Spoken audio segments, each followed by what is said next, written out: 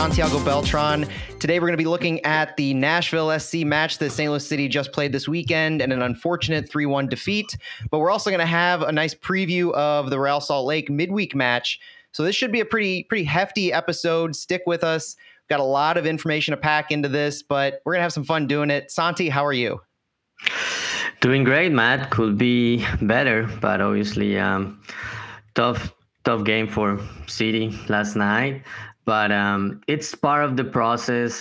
This was a game that a lot of people didn't give much about City getting a point or getting 3. And Bradley Carnell has said it earlier in the week that they were going to go free without much pressure. And obviously you always want more, but just think about half point of the season, 29 points, first place. You have to look at the positives, and now the next game is just in 4 days, so great opportunity to bounce back. That's the thing, right? We are officially at the halfway point of the season, and halfway point of the season, first place in the West, tied for it and ahead on tiebreaker. It's still much more than you could have ever hoped for from the start, and there's a lot of that kind of mindset, needing to keep into consideration expectations, the expansion aspect, and that we've just built an initial roster. We're going up against, especially in this match, the reigning and defending league MVP and Golden Boot winner, and has to be the leading MVP candidate this year as well. So let's dive into it, and let's kick it all off with our starting 11 and some opening thoughts on the match, Santi. This one, yet another, I believe it's the 16th different starting lineup that we've run out. By necessity is this one, where Roman Berkey was in net again. Kyle Hebert, Tim Parker, Lucas Bartlett, and Jake Nerwinski made up our back line. Miggy Perez and Indiana Vassilev. Actually, let's talk about the midfield as a 4-man midfield. So it's not the 2 that you're used to. This was a 4-4-2 diamond. So beyond the back line, Miguel Perez, Indiana Vassilev, Tomas Ostrak, and Jared Stroud if you're doing counterclockwise. And then Nico Gioacchini and Rasmus Alm up front. So no Edu Leuven, couldn't go from the quad. No Jabulu Blom, couldn't go because he was in South Africa for his national team. Still no Klaus, still no Nielsen. What did you make of the personnel and the formation that we ran out? I like it. I think it was appropriate for what we had previewed about Nashville, and about Nashville maybe sitting back and giving the ball to City. So I like it from the start, with Perez part of the initial part of that diamond, and then Indiana Vassilev as basically the number 10 close to Gioacchini. So I liked it, and I like that the team kept the same backline that has been giving it results recently. So from the beginning, I thought it was a good lineup. Obviously, you have big absences. Finally, we were able to get confirmation on Edward Leuven not being on the game. But this team has that next man up mentality, and it held for a good 65, 70 minutes. But it's just when you have Hani Mukhtar on the other end, he can be dangerous anytime, and that showed in the second half. And that's definitely the theme that we're going to see persist throughout this show, is the impact that Hani Mukhtar had. But before we get into some of the stats and how the game played out, one thing that I think is important, at least for me to keep in mind throughout this as we talk, is we saw a notable difference in the first half versus the second half. We know that we were down both of our DPs, our main cleaner there at the number 6. We still don't have one of our presumptive top center backs. There was a lot of conversation after this match about depth. And to me, there is a few spots where that's warranted.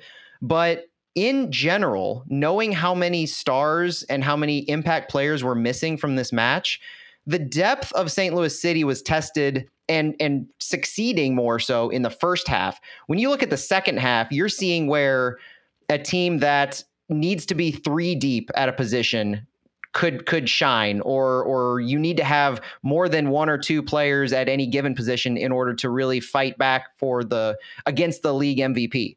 What we saw in the second half, to me, that we'll touch on, is that lack of third options when you're looking at a healthy squad. So you have Edu Leuven, Jabulu Blom, Indiana Vassilev, Miggy Perez.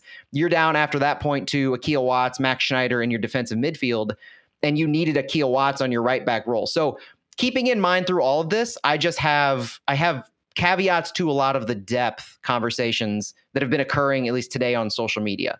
But before we get into all that, I want to recap real quick the stats coming into this to set the stage of where the teams were. Possession based, neither one of these teams really were used to having more than 50% possession. We saw that end up working out. St. Louis came into this match 45% possession, Nashville 47. Neither team had more than 13 shots averaging attempted. Nashville had slightly more passing. St. Louis had mid 300s for total passes.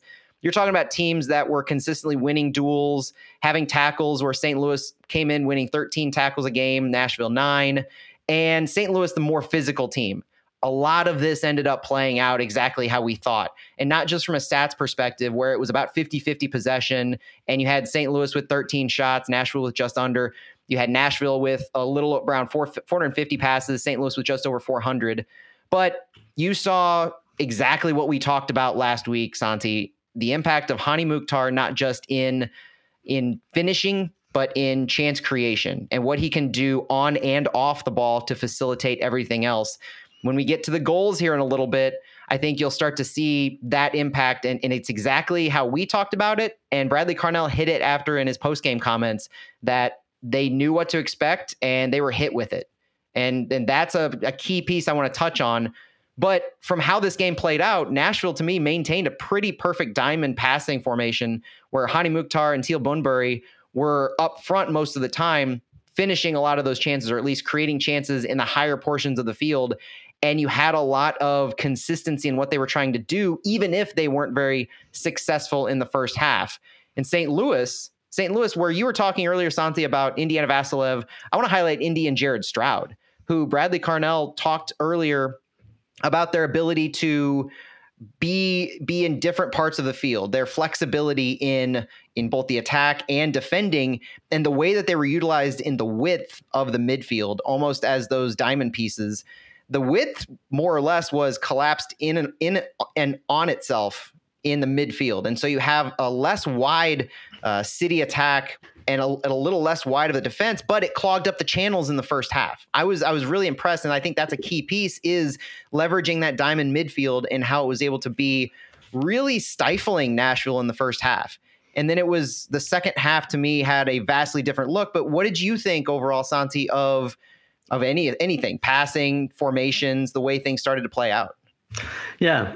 So first, a correction: it wasn't Indiana Vassilev on the 10. It was Thomas Ostrak.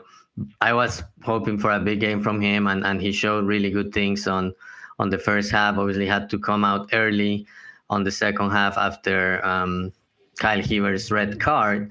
But I like what the team did on the first half, besides that early goal, which obviously it comes after that controversial PK that wasn't called, and then Nashville a couple of plays later scores. But the team kept its head up and continued pushing and created chances and maintained a good amount of pressure and option creation during the first half. And finally, it paid off at the end towards the end of the first half with that goal that was also reviewed by VAR. But I really like the first half, also the beginning of the second half. But Nashville, when you play against one of those teams that are at the top of their conference and have a player like Hani Mukhtar, you have to make a lot of adjustments. And if you are missing your DPs and some more key players, you can tell, like, as the game wears on and gets older, when you get to the final 20-30 minutes, those players like Hani Mukhtar can prevail. But I think the team fought and did what it could with the personnel it had. A few things could have gone their way, and we could be talking about a different story. But at the end of the day, Nashville took advantage of the opportunities they had, and Hani Mukhtar obviously very effective when he has chances to score, and that reflected on the final score. Yeah, so let's talk about those goals, because you mentioned especially the first half, and I think the way that the goals occurred to me highlighted almost a microcosm of the game itself. Starting off in the 11th minute, where Hani Mukhtar playing the ball deep into the right, in the right channel in their attacking third. He dropped it off to Sean Davis, who in a quick motion played it out right to Shaq Moore, who all three of them were pretty far along and pretty high. After Shaq Moore received the ball, Hani Mukhtar had more or less circled back into the box.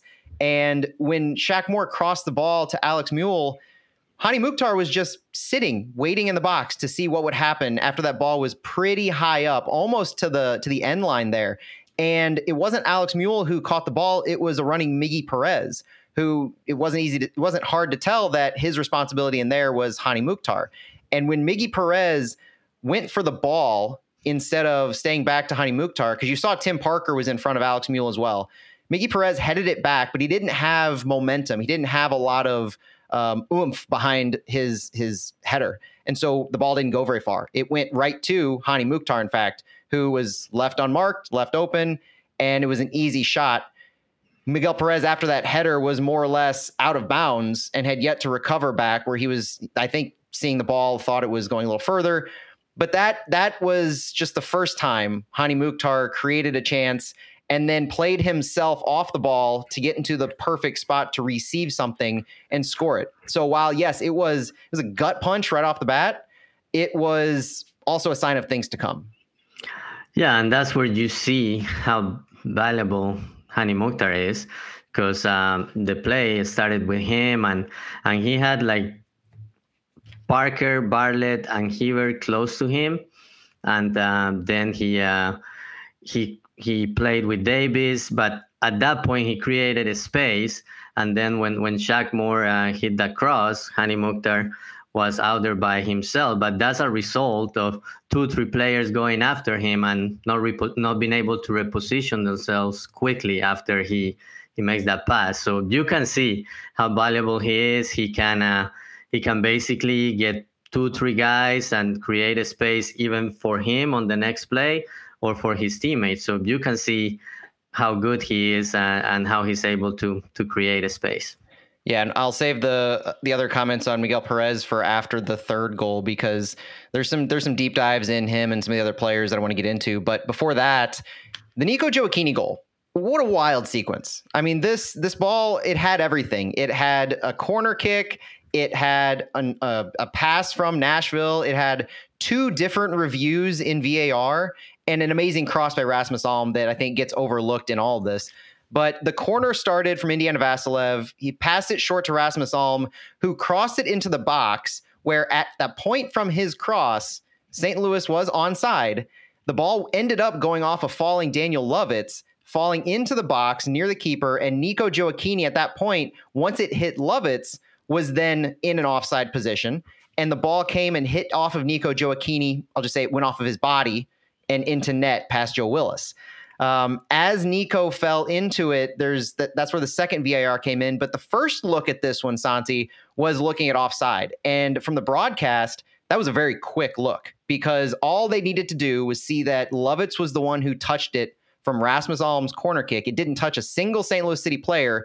And so at that point, the only consideration for offside would be from the point of Rasmus Alm's kick. And when he kicked it, when he crossed it, St. Louis was onside. So that was perfect. The next question, and the one that VAR spent the most time looking at, was Nico Gioacchini and where he touched the ball when it went into the net. And you can make an argument for the arm, but unlike the Daniel Lovitz where he touched the ball, there was nothing clear and obvious about where the ball touched Nico. And because there was nothing clear and obvious, and the call on the field was offside, that was the clear and obvious that they were looking at. Nico touching the ball wasn't clear and obvious that it was his arm. And so the fact that he touched the ball going into the net was allowed to stand. Kind of a confirmation, play stands as called type of a thing, where Nico kind of hit, I guess, his back is what they ended up going with, or back or shoulder. So it was a good opportunity for Nico, good positioning off of the corner and the cross, and just a good effort from St. Louis to crash the box. Absolutely. Very well executed set piece. I was talking on the broadcast earlier that obviously without Leuven, you don't have basically your main player for corner kicks, free kicks. But that was a very good set piece by City on that corner kick. And kudos to Nico for continue following the ball and fighting towards the end, and where it hit his back, his shoulder. At the end of the day, it was reviewed by VAR and it was confirmed. And at that point, I thought the momentum changed, and City actually had a couple of looks before halftime. But I was, for the second half, I was like, okay, City has this, and yeah, we know we're going against the odds that Nashville hasn't allowed 2 goals in a game. Only once, right? Only once, Yep. but not at home. But I was like going against the odds, and Nashville has been good at home, but things are looking good for City. But then halftime, both teams make substitutions and things changed.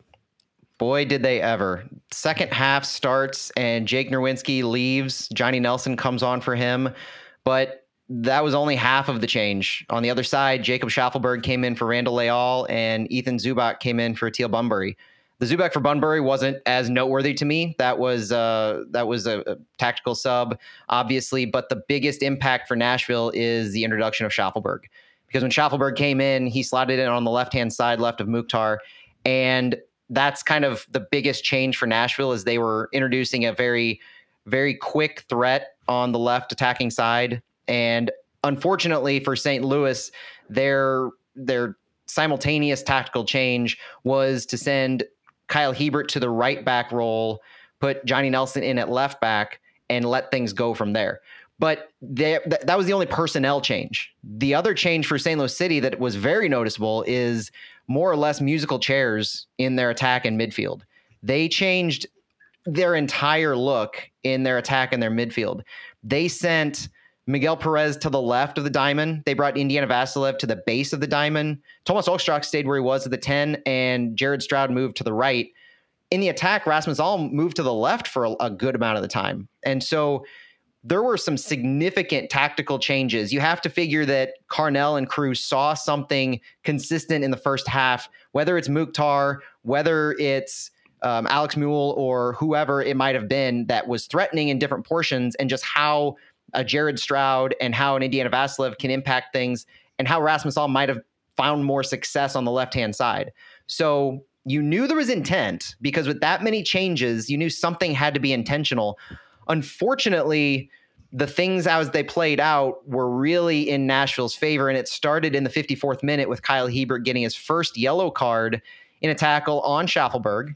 And then almost to a T after that, it was that times 10, where you have a moment in the leading up to the 70th minute where Hebert was already on a yellow. He had that rough challenge against Schaffelberg earlier. St. Louis was high pressing, and the ball fell to Alex Mule very quickly just before midfield from Nashville. He made an incredible pass down the right-hand side to a streaking Hani Mukhtar. And this pass was just picture perfect. Caught him in stride. Nelson and Indiana Vasilev, the left back and our defensive mid, they were high pressing. They were right next to Alex Mule. They were trying to steal the ball, trying to make the tackle.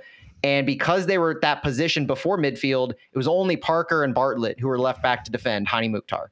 And so Mukhtar had beat Parker already in the pass and in the transition. He had a 1v1 against Roman Berkey. But instead of shooting, he made the final pass to a Schaffelberg who was coming streaking alongside of him. And Kyle Hebert from behind fouled him in the box in transition. And the rest is history. Kyle Hebert picked up his second yellow and was sent off for a red, and Hani Mukhtar converted the penalty past Berkey, who, to his credit, guessed right, and it was just past his fingertips. To me, Santi, we would have been better served if Hani Mukhtar would have just shot the ball and scored, as opposed to what ended up happening with Kyle Hebert. Yeah, for sure. I was thinking about that, because if he had shot and scored, obviously those scoring plays are always reviewed. And one thing we were debating on the broadcast was if Hani Mukhtar was maybe offside, which I'm not sure if that's reviewed as part of the penalty kick review. I don't think it is. But at least from the angles I saw, it looked like he may have been offside. It was close. Yeah, it was close.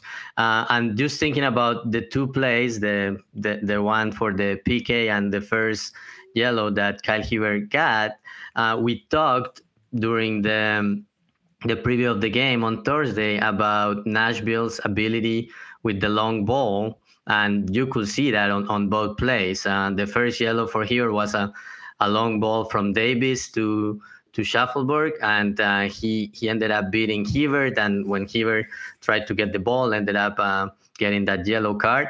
And same thing on the second goal, a quick long ball from Mule, winning that second ball. Basilev and Nelson were around and kind of deflected, but weren't able to get the second ball. And great pass, but Mule with that long ball to Hani Mukhtar. So we saw Nashville's strengths on play on those two plays. And then after that, it was you're down to 10 men. You need to adjust the formations. You need to protect defensively because with your right back and one of your toughest defenders sent off, you need reinforcements. 72nd minute, Akil Watts comes in for Tomas Ostrak, and you see the defensive shape change where Akil Watts slides into more of that right back role, and you're losing an attacker at that point. But boy, that last goal really hurts to me, Santi. The way it played out, the fact that it wasn't really a heavy transition. I mean, it was transition from midfield, but it wasn't like we were caught off guard like their second goal attempt was, and what we just talked about with the Mukhtar to Schackelberg pass. This was a loose ball that Hani Mukhtar recovered at midfield. And I feel like I've said it 2 or 3 times today alone. He ran a literal circle around Miguel Perez. He took the ball and just circled to his left to try and create space. Miggy Perez following him the entire time. Akil Watts, Indiana Vassilev were helping. So he had 3 guys on Hani Mukhtar, but he eventually dribbled himself out of it and then made a pass. After dribbling himself out of it, he moves the ball forward a significant amount and then makes a pass to Alex Mule, who again passes to Dax McCarty high. And while they're doing this, Hani Mukhtar is positioning himself, still running into the box, and you juxtapose it to Miguel Perez, who wasn't still running with him. And so by the time Mukhtar gets into the box, he finds the loose ball. It feels like a loose ball from Dax McCarty, and there's nobody again to stop Mukhtar. Miguel Perez didn't stay with him. Bartlett and Parker were focused on Mule and McCarty. And once again, Hani Mukhtar had almost a free shot on goal. Yeah, but again, he created the space. He had basically his circle around 3 players, and he kept following the play. But at that point, there was a space, and also the pass from Dax McCarty, like without thinking, just pass it back very quick, and obviously left Hani Mukhtar just in front of goal. And he's very effective when he gets time and space. And that was the end of the game for City. It was. And so with that being the last kind of key moment, there were some chances after that. There were some more substitutions. We ended up bringing in Celio Pompeu, Aziel Jackson, and Isak Jensen, but the book was written on that one. And St. Louis falls 3-1. There were some positives to take away. Nico Gioacchini, again, scoring in his 3rd consecutive match. He now leads the team with 7 goals in MLS play. But we would be remiss if we didn't talk about some of the things that we need to talk about going forward from this. And it's not just the adjustments in Nashville made with Jacob Schaffelberg and the consistency that Hani Mukhtar provides and that high level. It's the adjustments in the second half and how they just did not work, and the implications from them, because Bradley Carnell talked briefly about those post-game, and I don't know if you have anything to expand on this, Santi, but what I gathered is that the Jake Nerwinski sub was both tactical in nature, like we mentioned with the rest of the roster movements on the field, but also the Real Salt Lake midweek match played into it a little bit. We talked last week on Flyover that if Edu Leuven can't go, it's Jake Nerwinski and Roman Berkey as the only players to start every MLS match. Jake Nerwinski is clearly viewed as a must-start player right now based on how our roster is, based on his form, and what he provides to the team. There's no other option at right back that the club really feels confident in starting. And this tells me he's going to start Wednesday, and he was subbed out to save his legs so that he could play. And the way that we changed formations, moving Kyle Hibbert, it also says there's an implicit trust to Bradley Carnell's how he views Kyle Hiebert. And that implicit trust seemed like it didn't, I wouldn't say backfired, but it didn't have the effect on the right-hand side because of the simultaneous sub of Schaffelberg and the impact Hani Mukhtar can have on other parts of the field. It didn't work out with Hiebert over there, and it's unfortunate now that we don't have Hiebert against RSL. The other thing to me, Santi, is Miguel Perez. There's a lot of conversation going on back and forth about, did this game expose him? Did it show that he needs more time with City 2? Does he belong at this level right now? And there were some individual mistakes in where his placement was on the field. There were some bad decisions in isolation, but in a game of moments where two of those moments in particular led to goals, he didn't have an otherwise noteworthy bad game to me. In fact, he was a part of that midfield that was stifling Nashville in the entire first half. So I don't think all of that can go unnoticed. I think a little bit of it is, so there is the portion to me of he's 18, he's still learning. He's only played 10, 12 MLS games at this point, whatever the number is. So there's still a lot of development occurring. And this game magnified that to the extreme against Hani Mukhtar. And Hani Mukhtar is going to make an average, even a good MLS midfielder and defender, look silly most of the time. And what he was able to do in space to play off of Miguel Perez is just as much of a testament to Mukhtar's finesse and capabilities as it is to Miguel Perez needing some more growth and development to be able to hang with that type of a player. Would there have been a massive change with Jabulu Blom and Edu Leuven? Possibly, yeah, but we don't know. And hopefully we get a chance to know. But I think it did highlight the opportunities for growth that Miguel Perez had. Yeah, definitely. 100% agree. But to your point, first half, he was instrumental in getting Nashville shut down and keeping the game close.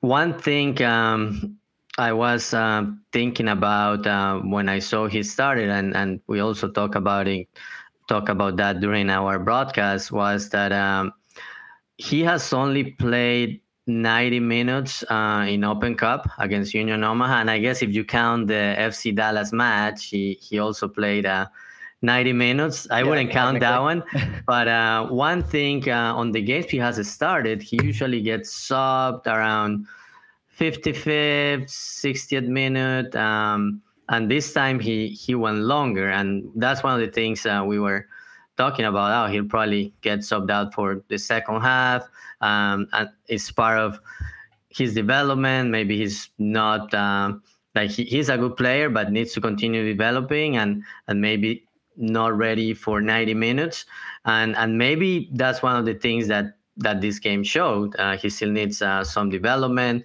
and maybe as part of those adjustments that the team makes for the second half, maybe he needed to be subbed out. But overall, I think he had a good game. And people complain a lot that he's not ready for MLS.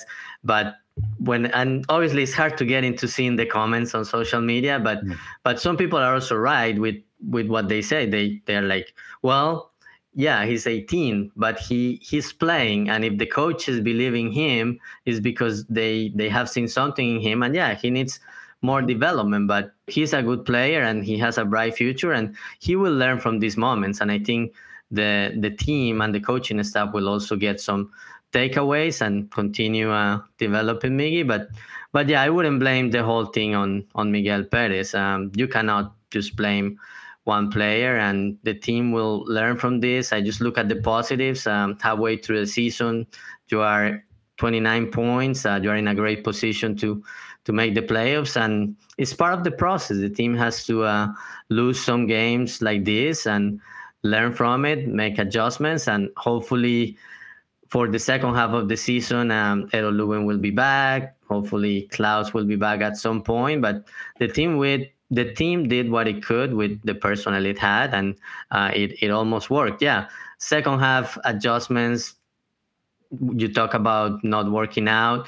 The one thing for me is if it's not working, if the Schaffelberg substitution made an impact, maybe see if you can make another substitution around the 60th minute, 65th, to adjust, because definitely he was making the difference on the duels with Kyle Heaver, and he won quite a few, and he also on some long passes he went behind Kyle Heaver's back. So that's where I would have made an adjustment, but it is what it is, and I think the team will learn from all of this.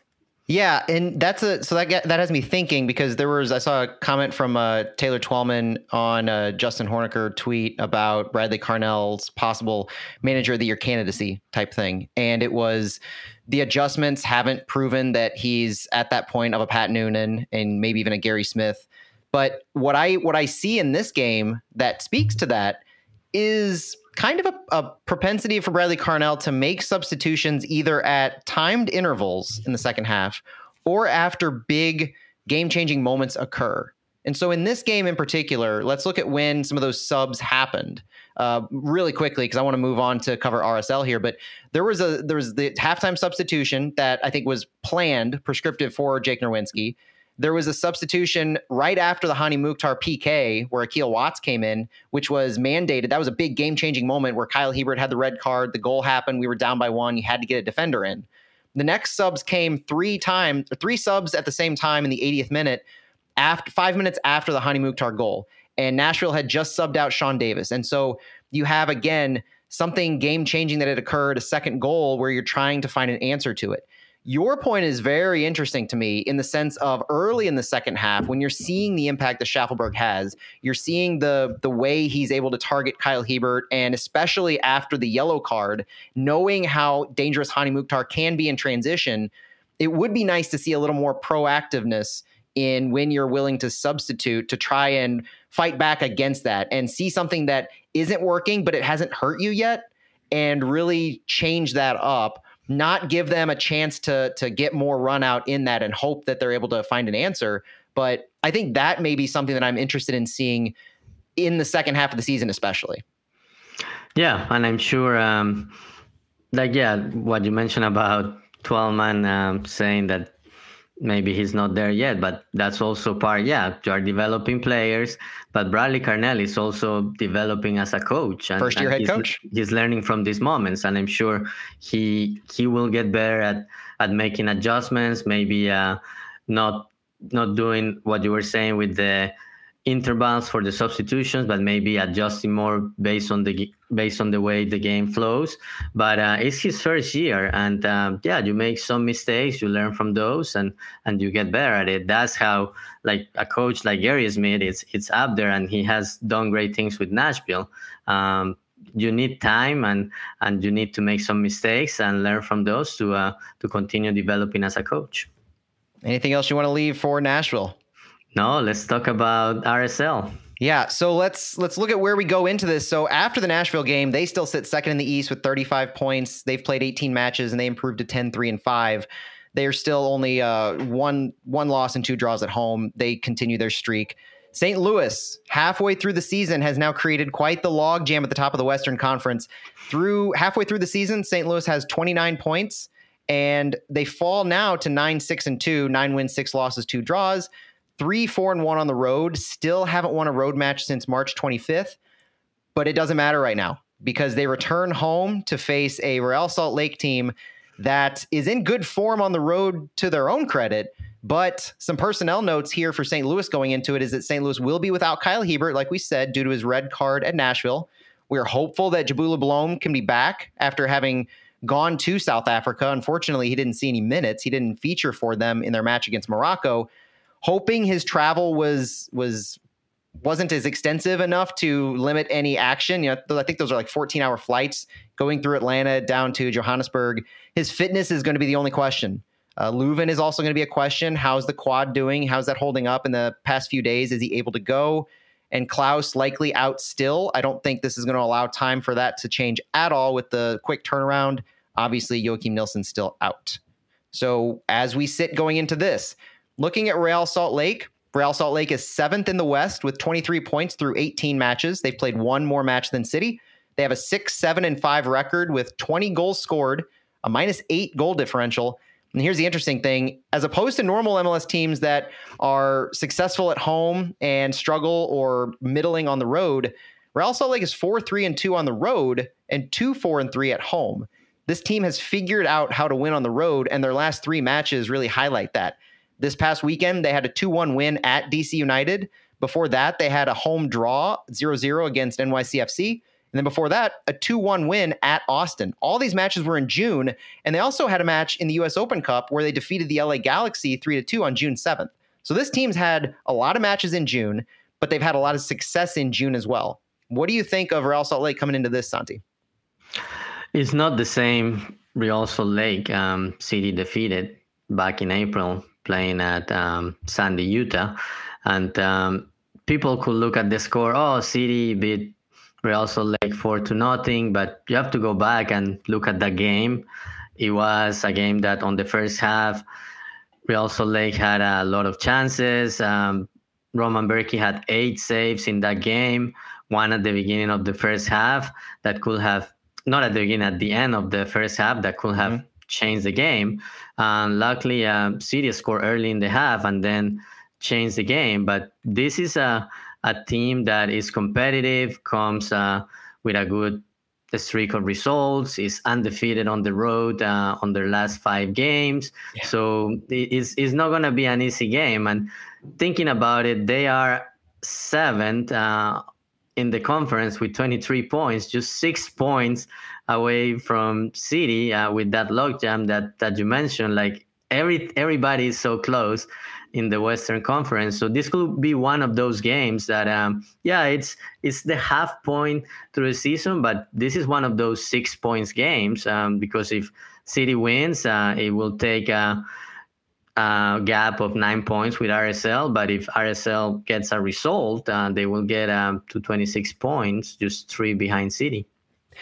RSL sitting in 7th place. They're in between Dallas, Houston, and Vancouver, Portland.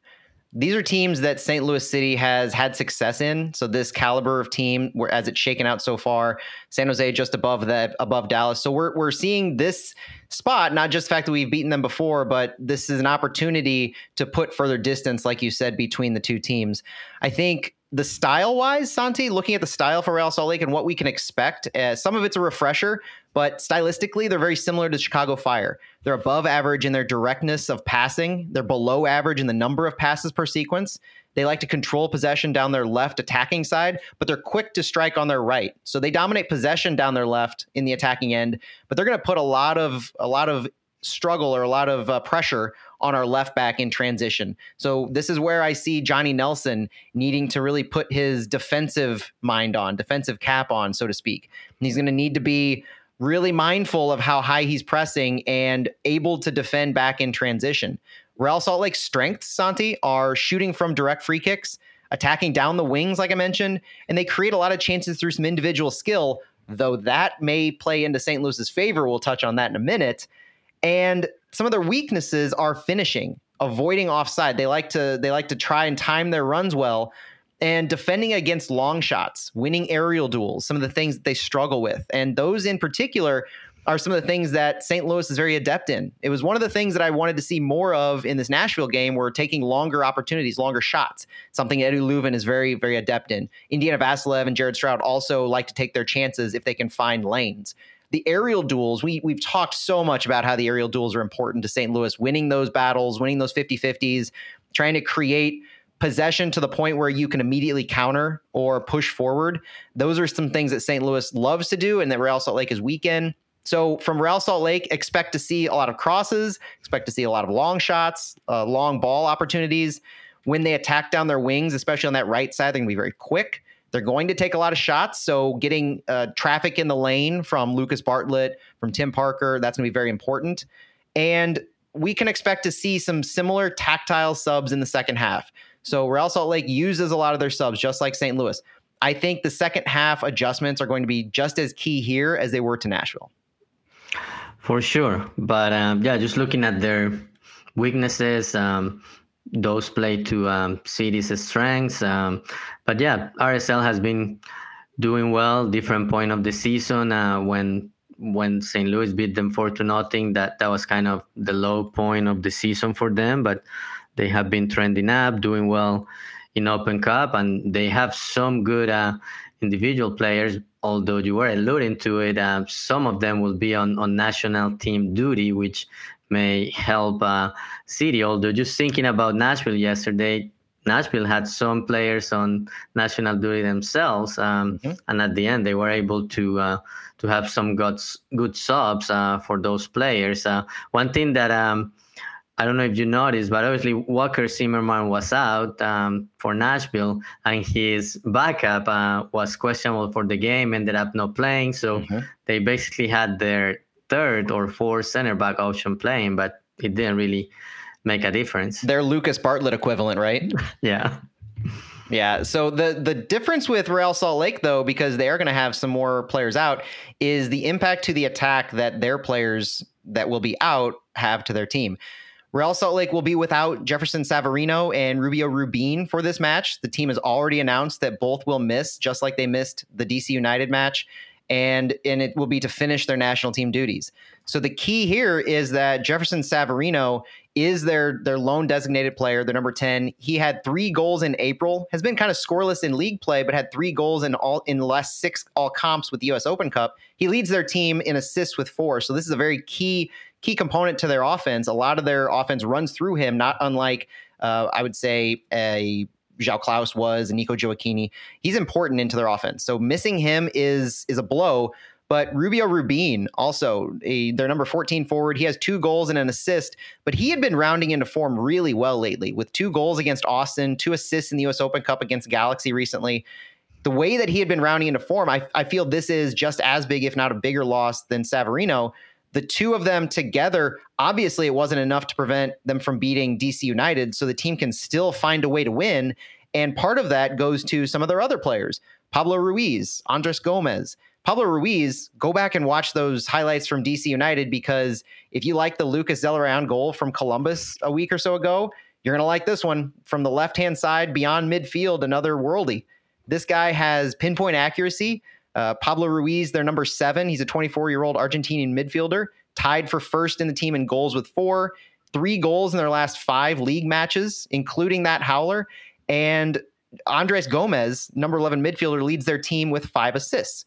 These guys are just as capable, along with guys like Danny Musovski and Damir Kralic, who Musovski has 3 goals, including one this weekend against DC United. Kralic has 2 goals. Those guys are going to be integral in replacing these guys.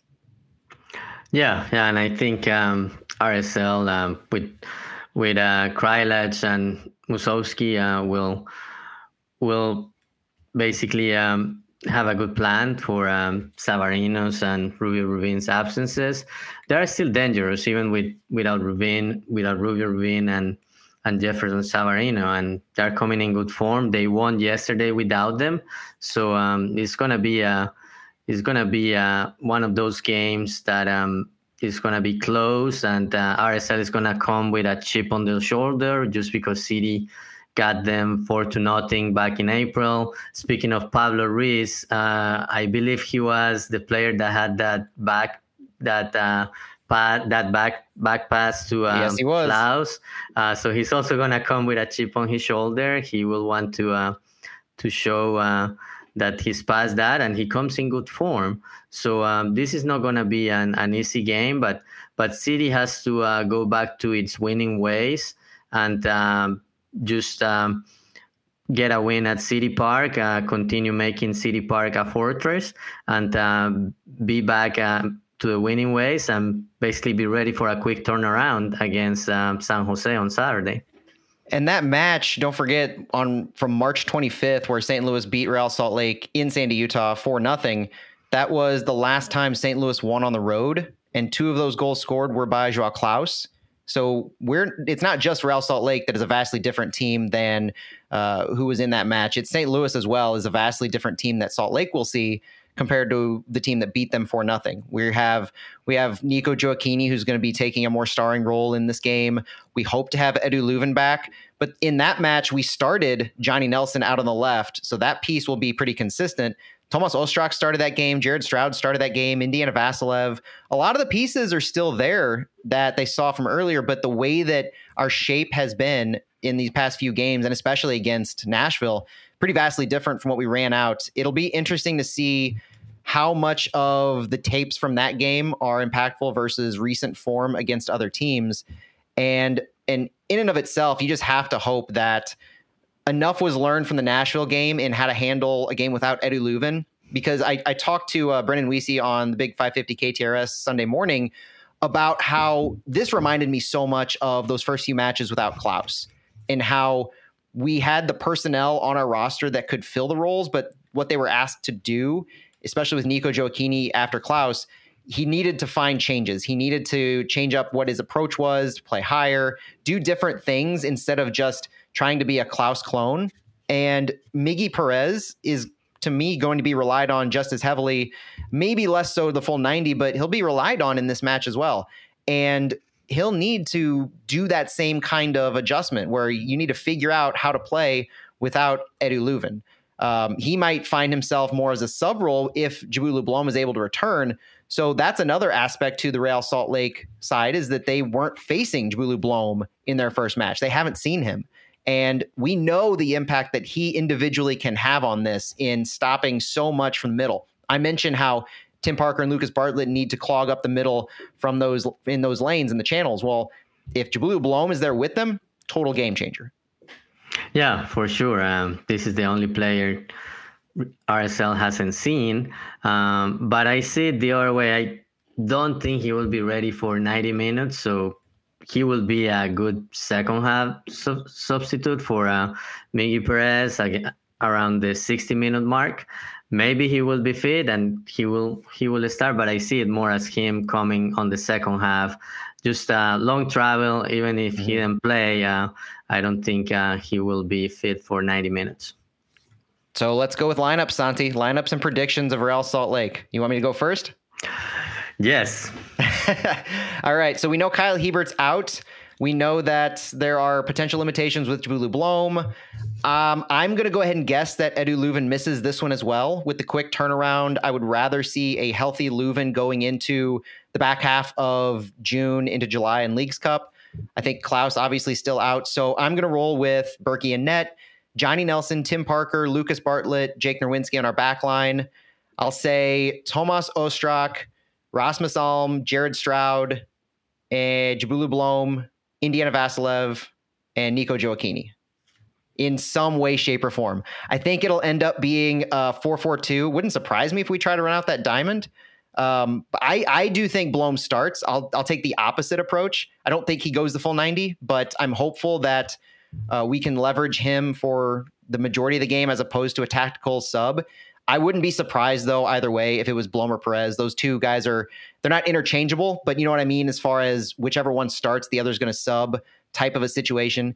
I don't think we take off Ostrak. I don't think Vasilev, Stroud, Alm, or Gioacchini are any big question to me. Maybe Salio for Ostrak. But I think Ostrak played a good enough game that's my lineup. Okay. I'm going to go with mine. It's similar, but I have a couple of things that are different. So yeah, Berkey, Nelson on the left side, Parker and Bartlett, Nerwinski. Then instead of Blom, I have Miggy Perez, and then I have Jared Stroud, Ostrak, and instead of Vasilev, and instead of Rasmus Alm playing up front with Nico Gioacchini, I'm gonna go with Celio Pompeu. I like it. That's a good call, I think, for what Celio can bring to the attack, and it still gives Vasilev, Stroud, and Ostrak that midfield freedom, which, remember, it worked fairly well against Nashville. We were threatening in multiple times. We kept a good shape in that first half, and so if you're looking at a blueprint for what worked for St. Louis, Nashville's first half, if you're looking at what you need to adjust, it's the second half. And I think there's a lot of promise coming back to City Park. Real Salt Lake is playing on just as short of a rest as St. Louis, so both teams pretty, as far as fitness goes, are pretty in line with each other. I think it's just going to be a battle of those second half adjustments like it has been the past few games. Yeah, but I think City is going to be as strong at City Park, get back to its winning ways, and be confident going into another big game against San Jose next Saturday. Yep. A lot of matches coming up quickly. Anything else on Real Salt Lake, Santi? Score prediction? A score prediction. I'm going to go with City 3, Real Salt Lake 1. I'll go City 2, Real Salt Lake 1. So let's hope we're right, at least from a winning perspective. Yeah, absolutely. All right, Santi, last thing we have. It's something special, and I'm kind of excited about this. I teased it on Twitter last week or so. We're going to be doing a giveaway on Flyover Footy. First giveaway that I think I've ever been a part of, and I think that we've done on Flyover. So this one's kind of exciting. If anybody's been following me or various accounts in St. Louis soccer on social media, you know of those Nico Sports collectible St. Louis City soccer balls. They have a lot of information captured on the 5-game win streak to start, City Park's opening, all of that stuff on the ball. It's a collectible. There it is. There it is right here on the stream if anybody's watching. What we're doing is we're giving one of these away, and we're leveraging and partnering with the St. Louligans and their Pride Raiser donation pledges to do it. So simple as can be. If you make a pledge to the St. Louligans Pride Raiser at stl.prideraiser.org for any amount that goes to help fund the St. Louis Metro Trans Umbrella Group and all the great work that organization does, let us know. Post it to one of our social media replies on Twitter. You don't have to say what you donated. You can just post a screenshot with your name. You don't have to show the dollar amount, or just let us know you do. We'll try to use Scout's honor on this. We'll gather everybody who's donated and told us that they've donated, and we'll do a random drawing on our first recording in July. We'll draw one random winner live on our stream and on our pod recording, and we'll get in touch and send you a ball. So that's it. We'll have more details on social media. I'll be touting this for the rest of the month. I think it's pretty exciting, and I'm excited to help out, give back, to be able to offer this. Thanks to Nico Sports for helping us out with this, and it should be a good time.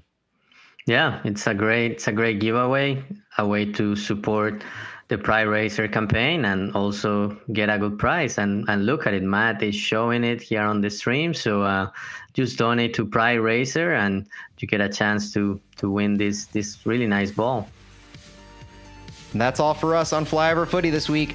Thanks for joining us. Appreciate you sticking with us. It's a big time, exciting time for St. Louis. Halfway through the season, still in first place. A lot to be excited about. Santi, we'll be back later on this week to talk more, recapping RSL and looking ahead. So join us then, and thanks for sticking with us today. Thank you. See you guys.